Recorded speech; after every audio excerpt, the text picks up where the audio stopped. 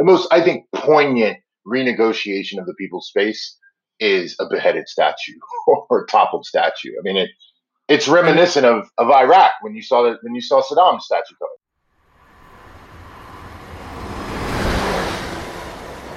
Welcome to In the World, hosted by me, Rick Robinson, and sponsored by Billups. This podcast is an investigation and discovery into the role and responsibility of brands as they occupy public space.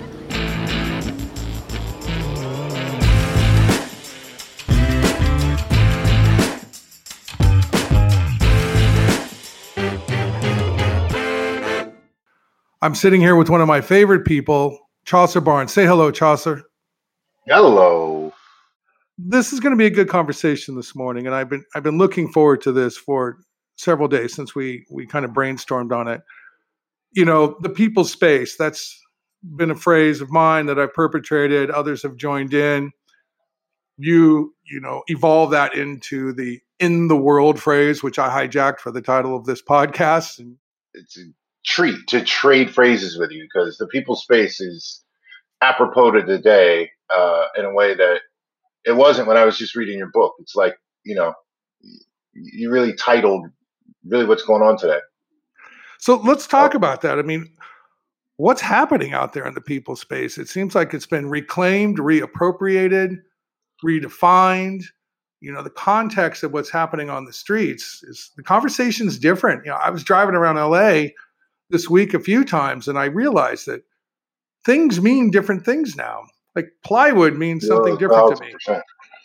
Right? Or plywood means something, certain colors mean something.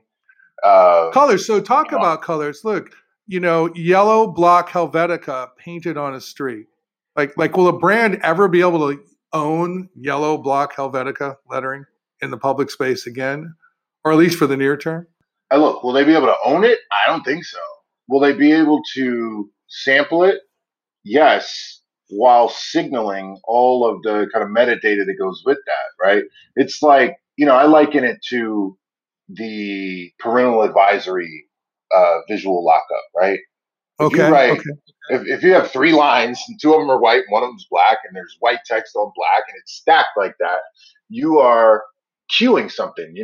This is a meme that you are participating in that we all know, and the fact that that meme was established on when I was a kid, little CD packs. It doesn't matter how big you print it, where you take it, you are referencing that if you kind of participate in that visual language. And I feel the same way about this yellow block lettering. No, I don't think they can own it. I think they might be able to sample it. So if they're sampling it, and that's, interesting, it's like, sampling in music, it's the same sort of technique. Take something that's got broader cultural meaning or reference or history and make it part of your new message. What are they sampling? I mean, if a brand is sampling big yellow letters on the street, what are they trying to say? I think, to paint with the broadest brush, I think they're sampling the politics of Black Lives Matter. I think they're aligning themselves, or at least referencing the urgency of the street paintings in DC, now soon to come to New York and other places. I think they're casting their lot with the uprising of 2020. And, to go back to what you said earlier, what's happening out there in the people's space, I think the people's space is something that when you hear it, you could hear a lot of things, right? The space where people are, or right. I think what's happening, if I can, be a little poetic, bro, they're discovering that apostrophe. It's possessive, right? It's the space that belongs to the people. I like that. They're discovering the apostrophe. So let's jump into that, because what they're saying is that these are my streets, right? This is my space, and 1,000%. And so would you say then that up until just a few weeks ago, brands, storefronts, street signage, whether it's a big painted wall or a little name on a corner, hot dog cart in Manhattan, that those messengers were defining public space? Now that the people have rediscovered the apostrophe, right, in people's they're redefining the space. So they've taken it back. Is that what you're saying?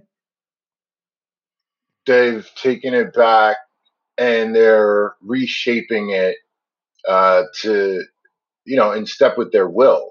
I mean, and you see that in the most explicit, the fill in the name, right? Confederate general, Christopher Columbus, right? The statues, for example. If you start at the most I think poignant renegotiation of the people's space is a beheaded statue or a toppled statue. I mean, it's reminiscent of Iraq when you saw Saddam's statue coming down. And that's very didactic. Look, that's powerful. It's controversial. It evokes a response in a deep way. And we're not trying to get political here, and I want to caution our listeners on that. But inevitably, there's political statements happening.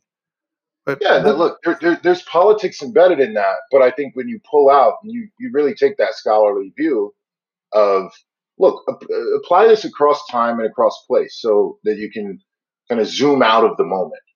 Whenever you've ever seen a statue come down, violently especially, it's because people are renegotiating their relationship to public space, right? So I don't care if it's, in Baghdad in 2003 or in Columbia, South Carolina in 2020.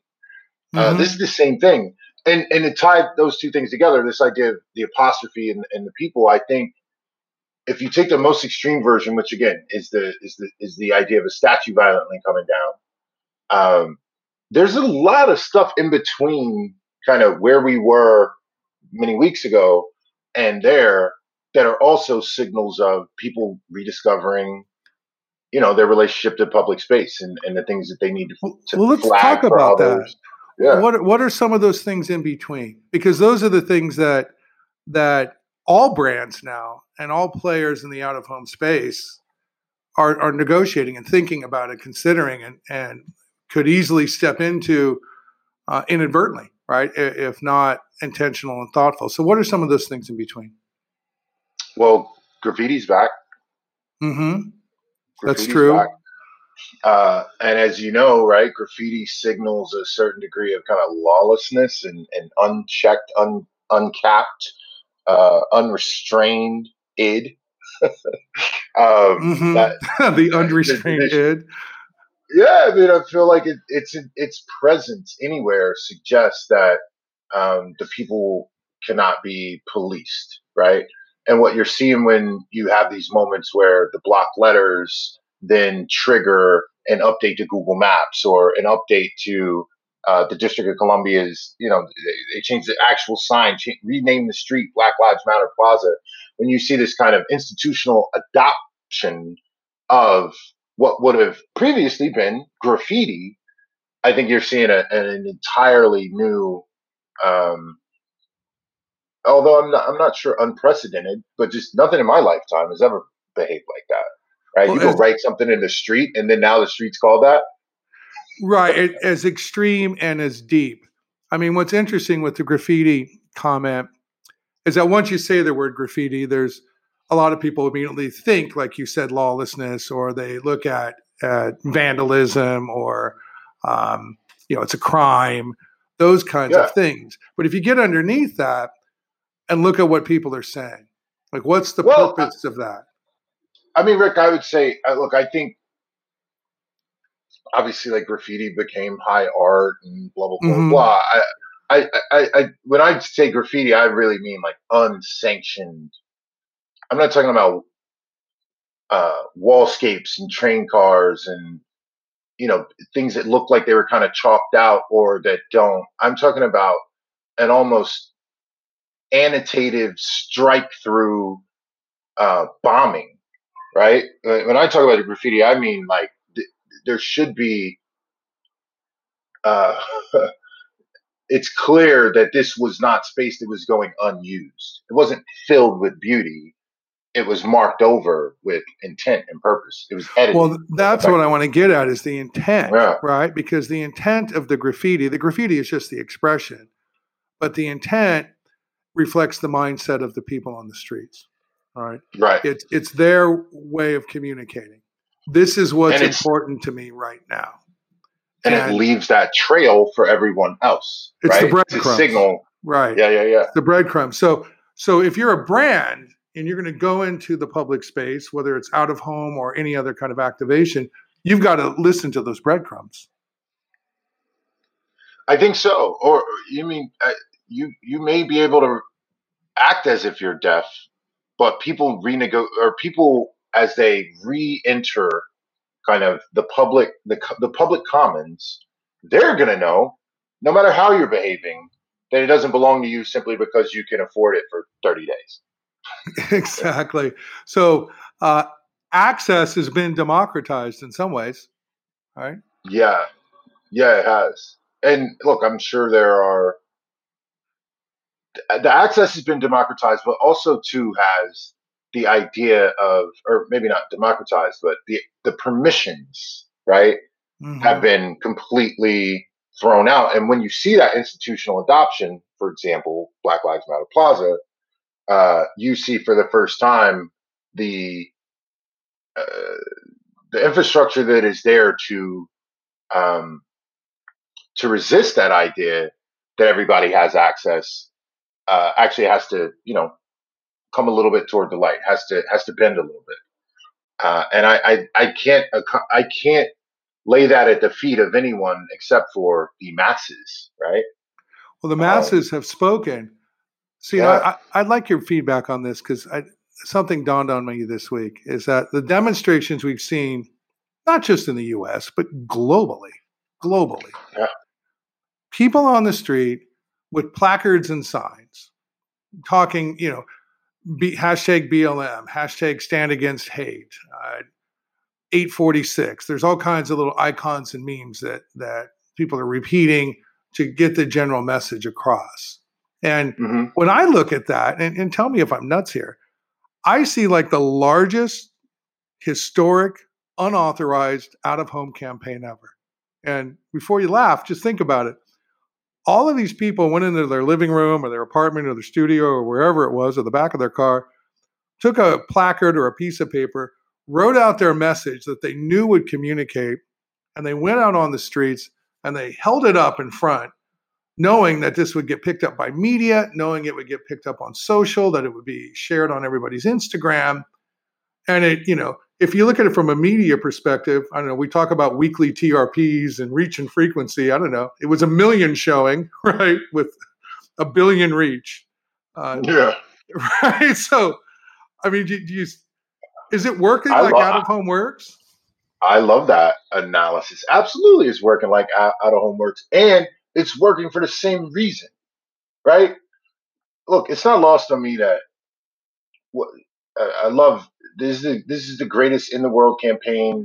I love that thinking. I think that people recognize the folly of sitting behind their keyboards trying to be activists, right? Okay. And so, just as brands that are awake recognize that they need to exist in the world in order to matter, in order to, display that. We've obviously spoken before about conviction, concurrence, showing up. Um, I think human beings figured that out, and they realized that their bodies and their T-shirts and their placards, to your point, and their sheer presence uh, was a signal of intent and conviction that they simply could not get across through digital means. And So, if there's not a lesson in that for brands, I don't know if it's anybody. so what you're saying is, and I just want to make sure I get this, that people realize, look, you can only go so far sitting behind your keyboard, right? On your Yeah, social with your friends. I've got to get out on the street too, because that's a different level of communication. And your different level of hypothesis here. communication, different level of conviction, different signal to Mm-hmm. those who I hope to persuade. Right? I think the parallel. We should draw this chart. Maybe this isn't the best for the podcast. But we should draw this We need chart a of the Venn diagram, parallels. right? Right. Yeah, like here are the lessons that brands can learn from uh, from people taking to the streets to have their own in the world campaign. All right, well, let's break that down. one of the lessons they can learn is that you can't just sit behind your keyboard, right? When you're out on the street, it's a level of conviction, commitment, purpose, proof of life, like I like to say sometimes. I'm here. This means so much to me that I'm out here. Mm-hmm. And instead of doing something else, I'm doing this. And in some cases, at risk, right? In some cases, at risk. And so, with that, for others who go out on the street and take make that step, right? That urgent, innate, instinctive step. I've got to make my statement, even at risk. And they see others with similar memes, similar statements. It does. It makes them feel safe. It makes them feel included. When we see that on social media and on television, if we share those values, we feel the same way. Or if we disagree, we react. We say, look, I don't agree with that. And I've got my own language and my own memes and my own way of communicating to my flock and my birds of the same feather. And so Yeah. with brands now, though, when a brand goes out into public space, going back to graffiti and street writing and the iconographic symbolism of all of that, that was appropriated 10, 15 years ago by brands. Hey, look, we want to be seen as urban and hip and woke and now, so we're going to, hire a street writer to do our visuals. And whether you're a car company or an upscale fashion brand, I mean, everybody appropriated it. But it did send a message that we're one of you, right? That we're part of this, or at least we hear you and we see you and we validate you. And now that's going to happen again. And what do you think the toolkit will be for brands? Like what we talked about, big yellow block lettering in an urban environment. I see other symbols out on the street. I see plywood. I see a mask. A mask is now a political statement. That's a piece about a home. Yep. And so how does that work? I see, wild posting and I have seen more guerrilla pay stubs in the recent weeks than I've seen in months. And, and every time I see one of those, I think about it. So that's some person, they go to FedEx office or somewhere and they print up a bunch of posters. They go to Lowe's and they buy a bucket of glue, right? Yep. They load it all in their car or they drag it on their back in their backpack and they go to a public place at risk and they glue up a poster because they've got something to say. And they know that it's one thing to stand on the corner and shout it, but it's a much different thing if they make it at least semi-permanent in the public space. And then not only have they mark it. Yeah, they can mark, right? And there's that a gratification. Right. It's like, this is mine. Even if it only lasts an hour, it was mine for an hour. And I know a lot of people are going to drive by and say, oh, hey, wow, that's mine too. I share that. And now I feel empowered. Now I'm going to change my conversation a little bit. So the idea spreads. And brands do the same thing in out of home.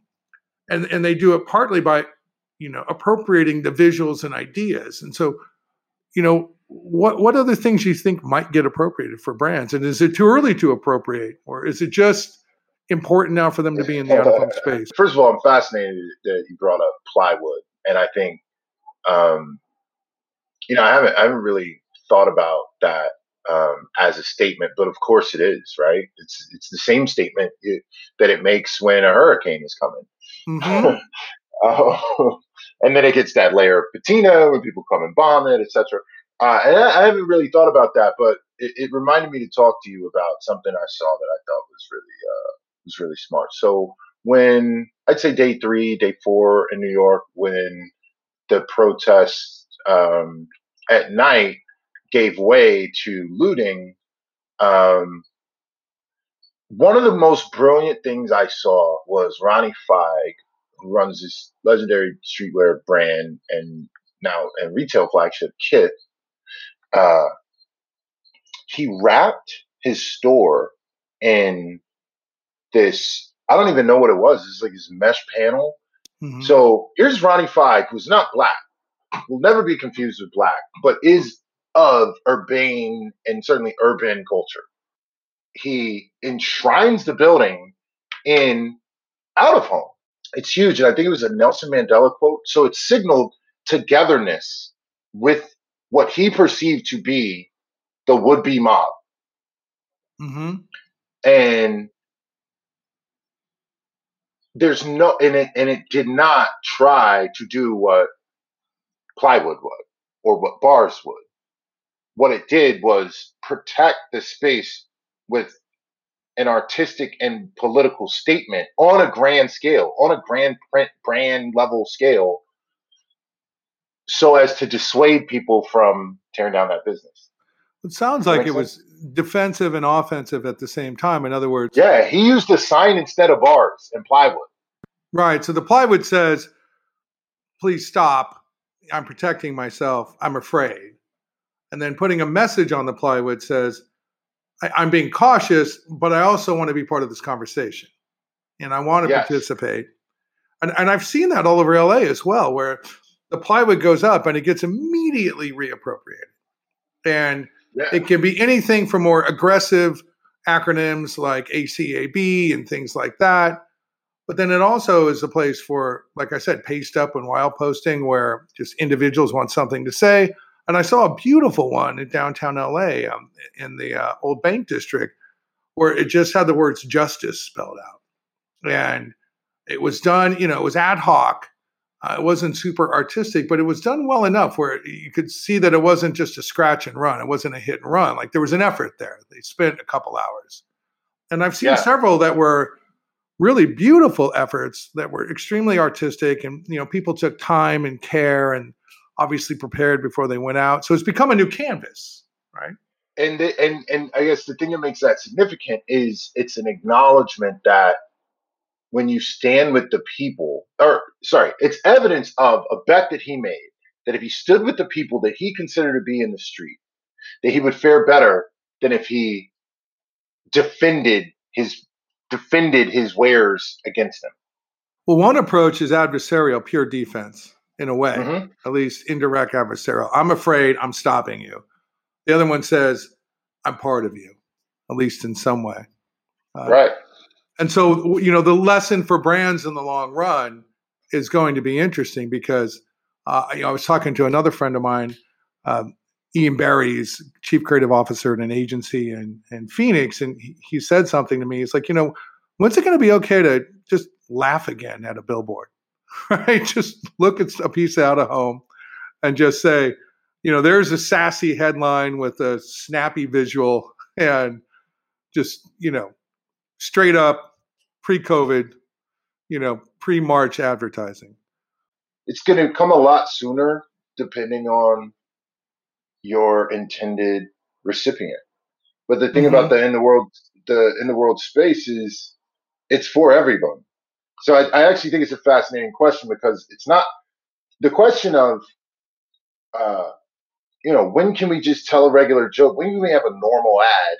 Which, by the way, people are starting to ask me as well, and I'm like, I have a tendency to work with audiences that don't want things to return to normal. Mm-hmm. They're younger.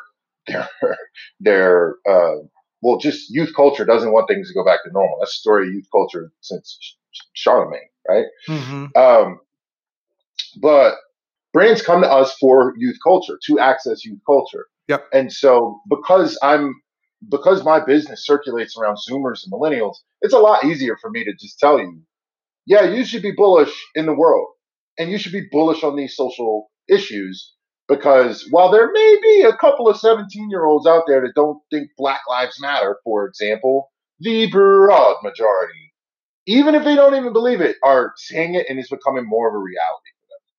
So where it regards courting youth culture today, the tendency to ignore the political issues that they consider to be defining issues, that temptation is one that you should not lean into. And being in the world signals your conviction, and I don't think you get to go in the world without skirting the topics that are most pressing for them. So yeah, I'm encouraging all my clients to figure out how they are going to address this social justice uprising, how they are going to pitch their tent with the progressive ends, the youth end of this argument, which is clearly on one side of this issue. And I don't think the issue is Black Lives Matter. I think the issue is inclusion and safety for all.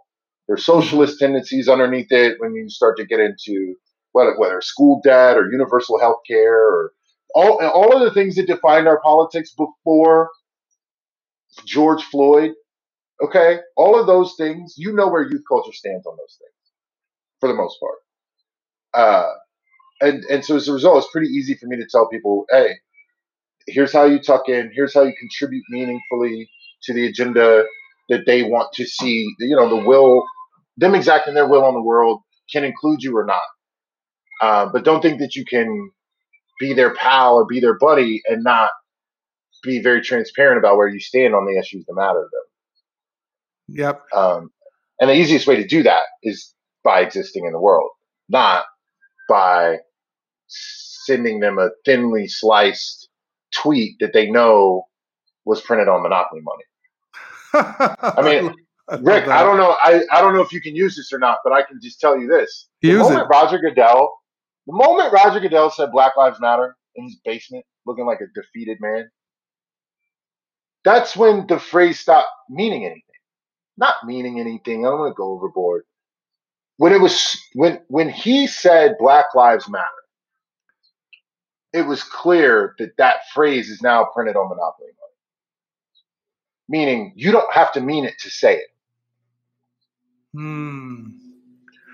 And so two things happen there. You have this like bare minimum thing. It's like, okay, now if indeed you have to say it, even if you don't mean it, now everybody's learned how to say it, right? This is where youth culture is on this topic. It opens the floodgates and then it diminishes the power of it. And when you get back out into the people space, you know, the people who've learned that they own the apostrophe, right? This is my space. The people who have learned that if I go out there in force, in numbers, put myself at risk, don't, you know, moderate myself and hold that placard up, that's going to be the world's largest out-of-home campaign, that if I'm out in that space, I need to say and do things that I can stand behind. And the expectation is that everyone will. And I think they've taught us the power of being out on the streets is what they've taught us. And they've taught brands. They've reminded all of us and reminded themselves. It's really quite inspiring to see what's happened in the long run. I mean, you know, and for all points of view. Right. And I think the first time we talked on record, Rick, I think we made this I made this distinction. It was a little clumsy between in the world and out of home. Mm-hmm. And we talked about how out of home is just the inventory sets and in the world is the philosophical kind of bent. And, you know, I can only really speak on in the world. When I'm talking to any of my partners, I'm talking about the channel in terms of what it can do uniquely in their media mix. Mm-hmm. It's the milieu, right? It's the public conversation that always happens going back for centuries. And out of home, whether you call it in the world or look at it as inventory sets, really ultimately becomes the voice of the people and a reflection of what's happening in any city, whether it's a highly cultural message, depending on the neighborhood, or something that's directional out on a rural highway, you know, hamburgers at the next right. Both of them provide utility. Both of them earn their right to be there. And both approaches are meaningful to me as a consumer. You know, thank you very much. That's helpful information. Either that stimulates me emotionally or culturally, or it just lets me know what's available to me down the road. You know, it goes back to delivering time, fun, or money, right? Something. Listen, there is, especially as we start to look at reentry, right? So I told you in the proverbial green room before we started, I'm driving down south today. And I can already tell you, so I've been locked in New Jersey for months now in my home, comfortable home, but locked in it for months. And so today I'll be with my family. We'll be driving down 95 and then we'll hook over to 85 and we'll be on our way to my mom's house. And I can tell you, I know that somewhere along the line, I'm going to see my first Bojangles, which is like the Southern chicken chain. I can Yep. see my first Bojangles sign, and I will be flooded with nostalgia and excitement. I'll be energized. I can already tell you before I even get to it on the highway because You're of looking everything forward it to it. signals. Yeah, it's gonna. I mean, I'm probably too old to even have the sandwich, but it's this I'm gonna recognize myself as getting closer to home. It's a Hmm. stage gate to that drive south. You see your first Bojangles, you know you're near in the Carolinas. You're getting close, and so thinking about or even just being able to imagine myself seeing that sign and everything that it's going to unlock. There are things that exist in the out of home environment that are milestones, stage gates, and they hold all this metadata and value for us. I think it's a mistake to only talk about, the things that are bought on a 30-day rotational, um, schedule as the out of home environment.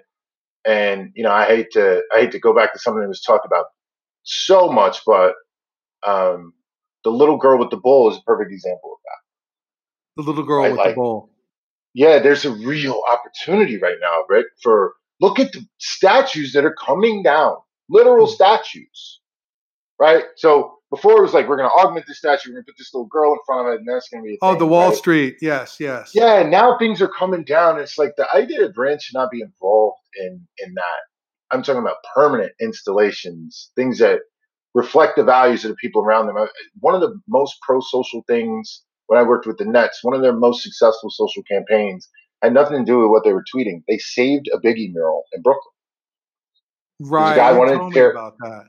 Yeah, and it's just like when you see what needs to be preserved, what needs to be removed, what needs to be swapped out. Um, and I think it's really cool when I see brands like Twitter. I think Twitter has a brilliant out of home campaign right now, not just because its interface, it actually is horizontal and looks like a billboard, but they're making sure that people on the platform aren't just heard on the platform.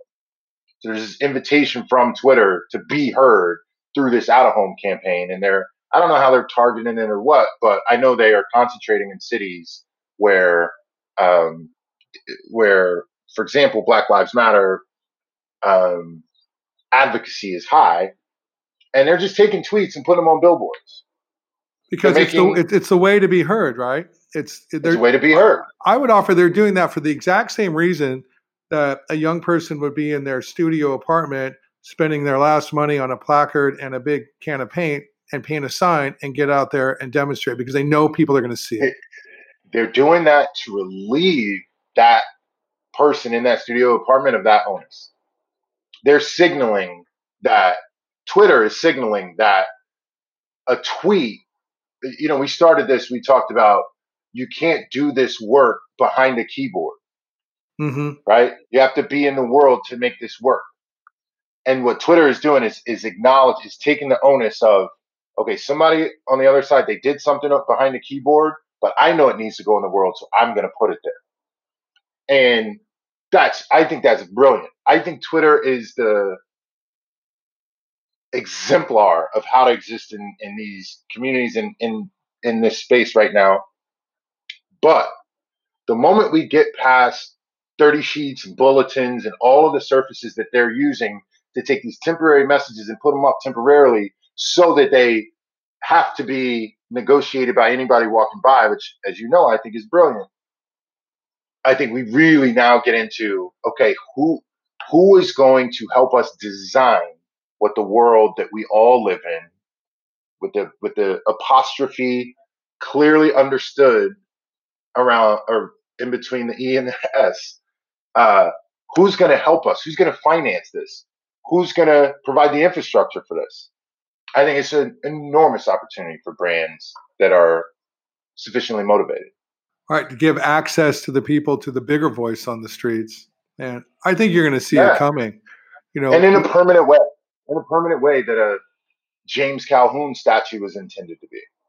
I think that's the next layer out from a billboard that puts someone's voice on it. Monuments I and think we're landmarks, I right? think we're going to start seeing that. Yeah, it's going Yeah. to start in retail. It's going to start in retail, Okay. and then it'll bloom out into the commons, the true commons. I think. Well, the brands can do it in their fixed retail space. That's like an easy access thing, right? Let's own this in a different way. They already own that space. It's already got storefronts.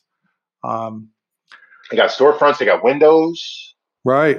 And they've got And how do you use those? Well, we've covered a lot, Chaucer. This has been fun. It's a lot. It's a lot to get through. Yeah. You know what really moved me, and for some reason, I was born on this planet to be a big out-of-home geek. I don't know why, but I've certainly surrendered myself to it. But when you talk about driving south, you know, your experience will change in many ways, right? It'll change because you'll go from an urban environment to more rural environments. There'll be different food chains. There'll be different, density of population. The landscape will change, different trees, different flora and fauna. But the other thing that's going to change is the out-of-home advertising, the format types, the density of it, the quantity of it, and the type of messaging on that. And it was very powerful when you described how seeing those Bojangles billboards that are coming, you're already anticipating, will trigger all that emotion and memory. I think there's going to be a big market for nostalgia. I know I'm feeling one. People want to feel safe. All right, we're going to wrap. Yep, this was fun, man. I think man. It's kind of hitting me that I think what we're going to need to do, since you were the inaugural guest on this podcast, and now it's 6 months later, we're going to keep doing this. We're going to keep. You're going to be a thread, Chaucer. We're going to keep coming back to Chaucer, and reset our mind about where we're at out there in the world. Great conversation, Chaucer. Thank you. To all of our listeners out there, keep your heads up and your eyes open out there in the world.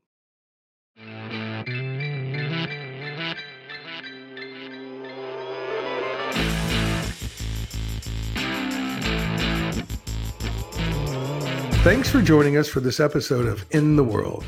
You can find out more about Billups at billups.com or on social at Billups.